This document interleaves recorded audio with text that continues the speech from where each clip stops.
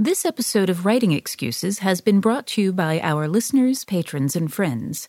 If you would like to learn how to support this podcast, visit www.patreon.com/writingexcuses.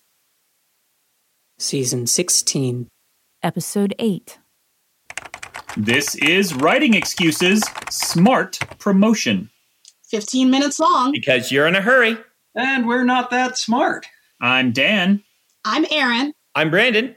I'm Howard. And we are talking about smart promotion. How to promote yourself smartly.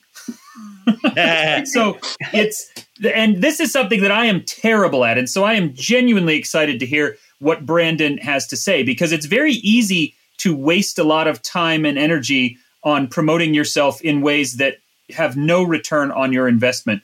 So what can you tell us, Brandon, about how to do this right? Well, number one, write your next thing. This has been the only constant throughout my entire career, because promotion has had multiple huge revolutions during the time that I've been a writer. I started trying to break in the late 90s and even mid 90s when email was not a thing you could assume people had, right? I ended up breaking in 2005 before Audible and ebooks on Amazon were a thing. I broke in before Twitter existed, right? I broke in when MySpace was a thing. And I have watched social media revolutions happen over and over, but the only big constant is you should be focused mostly on writing your next thing.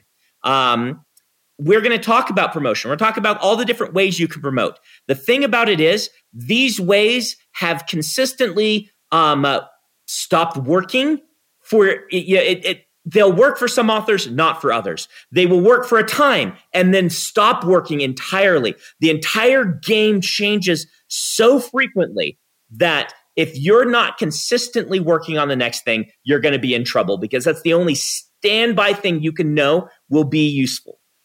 I can give a great example of this. Back when I was doing partials, so we're talking 9 or 10 years ago, book blogs were all the rage. They were huge. I did a blog tour on a bunch of different book blogs, and it launched partials through the stratosphere. It was fantastic. And 3 years later, when I launched my next YA science fiction series, book blogs were gone. They're still around, but they're not effective anymore. They are not a useful form of author promotion. And so we had to completely restructure all of our promotion for that series. Yeah, when I broke in, I remember going to San Diego and driving to every bookstore and hand delivering a copy of my paperback. I would walk into the store and say, who is your science fiction reader? Can I give them a free book? And I would say, hey, if you'll read this, I'll give you this free book. Here's a short pitch on it. I was able to go to 24 bookstores in San Diego. When I last was there and looked to see which bookstores I could go to, there were 4 that carried my books. And so things have changed dramatically. Now, that's partially because San Diego was saturated with borders, places where Barnes & Noble had a stronger foothold. Have still more, those metropolitan areas didn't close as many stores, but even still, the physical book market, my most recent book, Rhythm of War, which came out in November of 2020, it was over 50% audiobook in its first week. The fact that, and even now it's evened out at about 40% audio. And around, the rest is split hardcover and ebook. This is a really different world. And if I'm going to say right now, the big revolution happening right now that's happened the last couple of years is book marketing has become pay to play. That's been the trend over the last few years. Unfortunately, all the major social media sites, now if you want to get eyeballs on your posts, you need to pay for them. And indeed, the big change was Amazon deciding to charge authors a lot of money to promote books on different pages. If you're an indie author, the biggest change that's probably happened in the last few years is once upon a time, You could put books up on Amazon. There was a Wild West period in 2010, even lasting into the mid to 2010s, where if you were writing really fast and putting out good books and beating the traditional publishers to the market, you were able to sell huge numbers of books. To sell those books now on Amazon, you need to pay 6 figures income. I had 2 indie authors in my writing course at BYU last year, and both of them were spending 5 to 6 figures on marketing their indie books to make back about that much money, which means that Amazon used to pay you a 70% royalty. They still do, but actually they're charging you half of that back in advertising money. And Amazon is no longer paying more money to indie authors than traditional publishing pays to traditional authors. That's gone now. That's a really big change in the way that marketing happens on the in the modern era. One of the things that soapbox I've been on for 15 years now that I am happy to still have as a functioning soapbox is the idea that, your brand, your identity online needs to have a home that you own. Your domain name, your server, your blog posts or photos or comics or whatever. And you don't let go of that. Everything else you do, whether it's Twitter or Instagram or whatever else, all of those things are under someone else's control, and they can cut you off in an instant just by going out of business. And a lot of them will. And so this was point number 2 on my list, Howard. Of things to say. Okay. I didn't even share this list, but you nailed it. Number 2, once you're writing your new book, number 2 is to make sure to have a solid website with a newsletter sign up that you are keeping up to date. People don't go to individual websites as much as they used to. Your individual website is not going to get the hits that your social media does, but it can't be taken away from you. And it actually can. Remember when we talked about how publishers are not your friends? I've had multiple friends that when they launch a big new series, their publisher comes in and says, we're going to build a really cool new website for the series. And they said, great. They're like, we're going to spend money on this. And it's been great, except the publisher owns that website. And that website is in all of the books. And it is branding the series and not the author. And my recommendation to you is to say to them, no thanks. My website should be the main branded website. You should not be building one on scholastic.com for me that you're sending people to. We're not going to publish in the books that website that you want to put up, and put your foot down, because that's going to brand the series and not you. And it's going to take the power away from you in one of the few areas you can maintain it in your publicity career. Yeah. And once the publisher decides that it's no longer going to support that website, then all of those, people who are being driven there from the books, they're finding nothing. You have no control over it. You can't use it for updates. You can't cross-promote other books. It's now better than just saying, don't do this, is providing an alternative. Yeah. Suggesting, how about we take some of that same marketing money and we do this with it. But Erin, I cut you off. What were you going to say? I was going to make a horrible analogy and say that it's sort of like when your work, like anybody who worked in, they gave you a BlackBerry, like a work BlackBerry, and they're like, just do everything on this, cancel your personal cell phone plan. Fast forward 5 years later, you're quitting that job and you're like, oh, wait, my entire life is on something that I didn't actually have control of, even though it was in my house. And I felt like it did. I didn't. One other thing, though, that Brandon said reminded me the idea of having not as many people going to your website and more people going to social media, is that I think there's also a difference between what writers do and what readers do. And it's always important to remember that you are both a writer and a reader. So where are you as a reader finding out about the books, the stories, the things that you're consuming? A lot of times I love Twitter and I love talking to people on Twitter about my work, but I find more writers congregate on Twitter and talk amongst each other about the field. Whereas when people are looking for a book recommendation, they may be more likely to find that through some other source. And so I think it's important to think about, like, what are you doing? And would you find out about your own book in the way that you're promoting it? And if the answer is no, then you should probably change that up a little bit. You know, a fun example from, and we have three of the key participants here, Typecast RPG, which Dan launched 2 years ago now, 2.5 years ago. Yeah, something like that. It's a live streaming of role-playing games. Dan's the GM. I'm one of the players. Aaron's one of the players. For a year and a half, we were trying to do, Twitter marketing, Instagram marketing, whatever. We talked a little bit about setting up a Discord channel for us. And the response was always, why would we do Discord? And then we're recording this in December of 2020.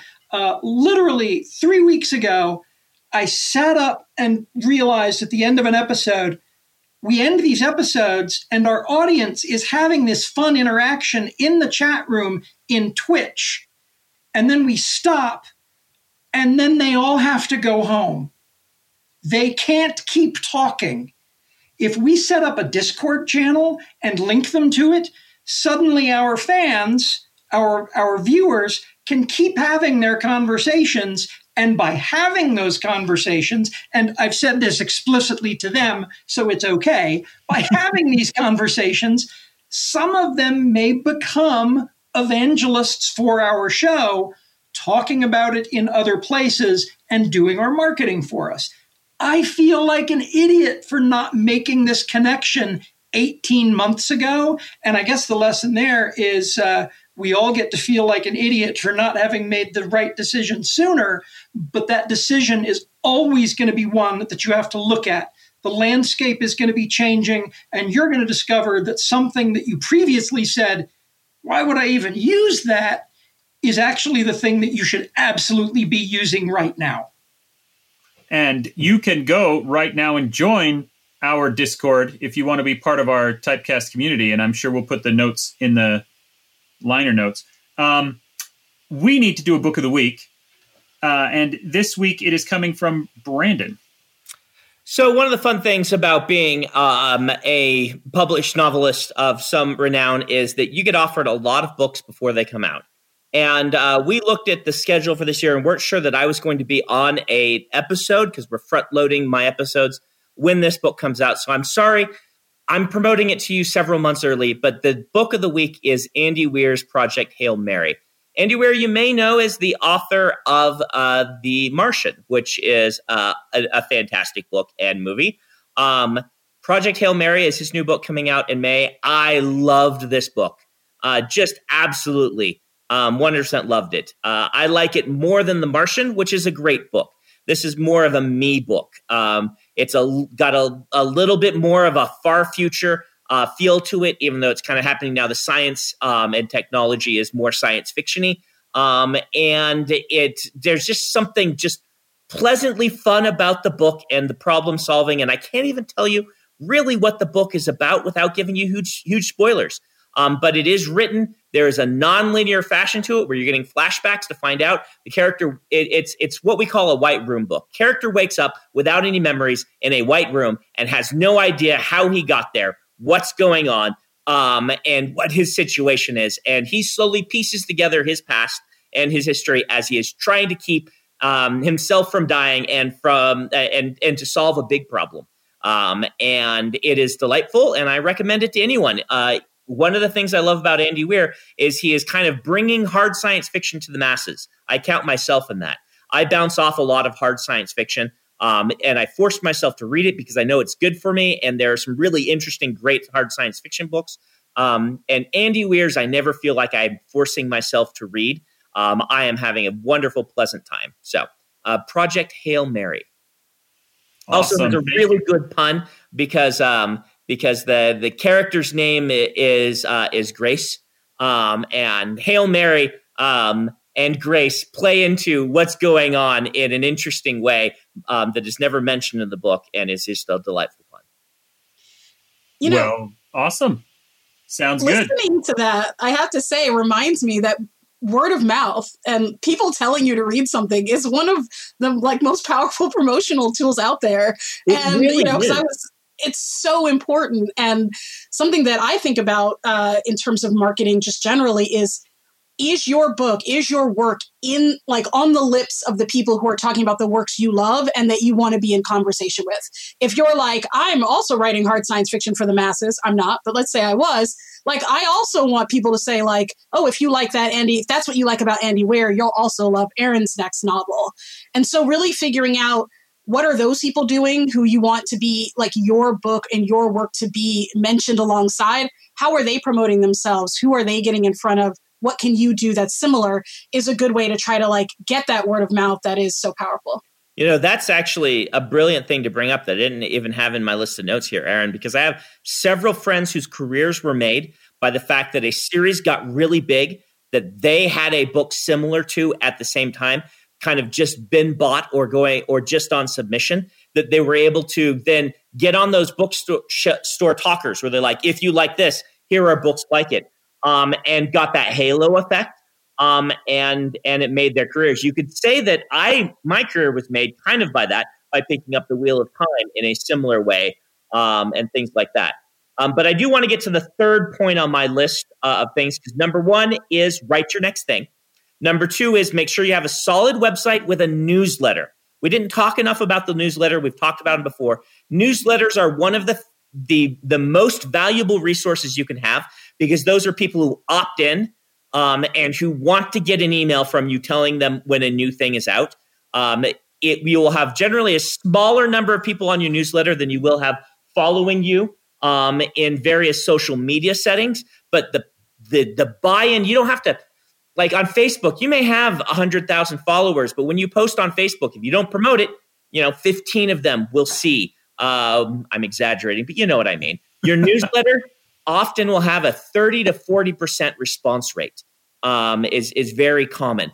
They're annoying to set up. You have to get something like MailChimp. It takes a little bit of upfront setup and understanding, but it is absolutely worth your time to have a newsletter and to be writing one at least every year, or I try to do them quarterly. Well, and I wanted to just jump in quick and say, per our earlier discussion, newsletters have been one of the longest lasting promotional outlets. They have outlived 5 or 6 generations of other promotional systems, and they're still effective. Yep, and they can't be taken away from you. Again, you control that newsletter, and you can send it to people. Now, there are ways to do this right, so you're not ending up in spam folders. And there is the fact that people generally get a lot of newsletters because unscrupulous sites sign you up for their newsletter, knowing that it is one of the best marketing tools. I would recommend that you be upfront with your newsletter and not have one of those big pop-ups and not just automatically sign people up. Treat your fans with respect. These are the people that are going to be spreading the word of mouth, and give them a good return on their newsletter. Generally, a good tip is to put some exclusive stuff in the newsletter, like exclusive fiction, previews of things, or oftentimes a newsletter promotion is very handy and things like that. But point number 3 is after you've done those things, then you can start to look at social media platforms. Understand that social media, we're still in the wild west of social media. It's less than 20 years that social media has been a force. Early in social media, new platforms would rise and fall every couple of years. That stopped happening, and big platforms started to get a foothold. But what we found is that people tend to calcify on their given platform. And you'll find Facebook and Twitter having this problem. They don't pick up new people very often. The people who are active on them stay active, but they don't pick up the new people. The new people go to a new generation of platform and are there. And so you can drive yourself mad trying to be on all the platforms and reach all the people. I would recommend doing what Erin has said. Find out where the discussions about your books are happening, or find out what the social media platforms that are most easy for you to use that you will be consistent on, because being consistent is more important than being in the place that is the most popular. If you're in the place that's most popular, but you are bad on that platform, it's not going to do you as much good as having a nice Twitter timeline where you're consistently updating and are writing interesting things. One of the most powerful things about social media, and again, Aaron mentioned this with regard to word of mouth, is the idea that other people are talking about your work. I've had people say Howard Taylor is writing the finest hard science fiction in the market today. That is not something I would ever dream of saying about myself. And people are not going to believe it if I say it about myself. But if someone else says it, I can retweet it and say, "Thank you. You are very kind." And now I have accomplished some promotion and expressed an opinion or, amplified an opinion about my work that I could not have done myself. The social aspect of it is key. I can't just shout my brand into a void. I have to participate in a discussion. Yeah, knowing what your social media is trying to do is another thing to think about. During the years when blogs were a big deal, becoming a platform writer was a thing you could do. John Scalzi and Cory Doctorow both kind of broke out as platform writers, where they were having a big platform where they were writing really interesting things, and people were coming to them for the other things they were writing. And also they started writing books and selling to that audience. Harder to do now than it used to be. You can still do it. But that's very different from, for instance, my social media presence. Because I have the luxury of having a large audience already, my social media platform does not have to draw new readers. My social media platforms are there for existing readers to get information that they want. And that's a very different type of social media platform. Like my Twitter, it's very different from Howard's. If you want to read a Twitter that you're just going to have fun with, go to Howard's Twitter, right? If you want to know specifically about what Brandon is doing, that's the reason to go to my Twitter. I'm not going to entertain you on my Twitter. I don't have to. But I will probably entertain you on Reddit, where I'm posting still mostly about my books, but in much more expansive ways and doing updates and things like that, because I'm on Reddit and I'm just there as part of that community. And it was very easy for me to do updates on Reddit that are interesting and engaging for me to write and interesting to the people who are going there. So I have made a focus in the areas where I am most likely to write good content. Now, and that kind of leads into, I know that we still wanted to talk about targeting your audience, but I'm afraid at this point we have to can of worms that for a future episode, because it sounds like effective promotion is something we could talk about forever. So we promise we will come back to this at some point in the future, but this episode is wildly over time and we need to cut it off now with a little bit of homework from Brandon. So this can actually tie into that targeting your audience thing, which is I would recommend you take the authors that you read and go see what their social media presences look like, because you can learn a lot by looking at what different people are doing and seeing what you think is effective. Take that author and you're going to have to kind of lump them in groups based on, their sales and their awareness of them in the market, and see what kind of responses they're getting on various social media platforms, and use this to kind of start building an idea for yourself how you would want to approach this. These are things you can start while you're not published yet. You can spend too much time on them, so don't do that. But be watching what people are doing and be thinking about this. Awesome. Well, this is Writing Excuses. You are out of excuses. Now go write. Writing Excuses is a Dragonsteel production, jointly hosted by Brandon Sanderson, Dan Wells, Mary Robinette Kowal, and Howard Taylor. This episode was mastered by Alex Jackson. If you aren't familiar with Locus Magazine, they're a long-standing and respected website, magazine archive, and resource for science fiction, fantasy, and horror. Basically, they're the industry magazine for our genre. They also run the annual Locus Awards, a top-tier award that recognizes new, diverse, and excellent voices in speculative fiction. They tell the storyteller's stories through author interviews, book reviews, curated reading lists, international industry news, obituaries, and more. Locus has meant a lot to me, both personally and professionally. In my career, I've been interviewed by them, and I've also turned to them as a source of understanding who is involved in the industry. Locus is holding their annual fundraising drive to keep their doors open, lights on, and future bright. I'll be contributing to their crowdfunding campaign by donating a cut scene, some original art, and a couple of other things like, do you want to do a one-on-one chat with me? So join me in supporting Locus.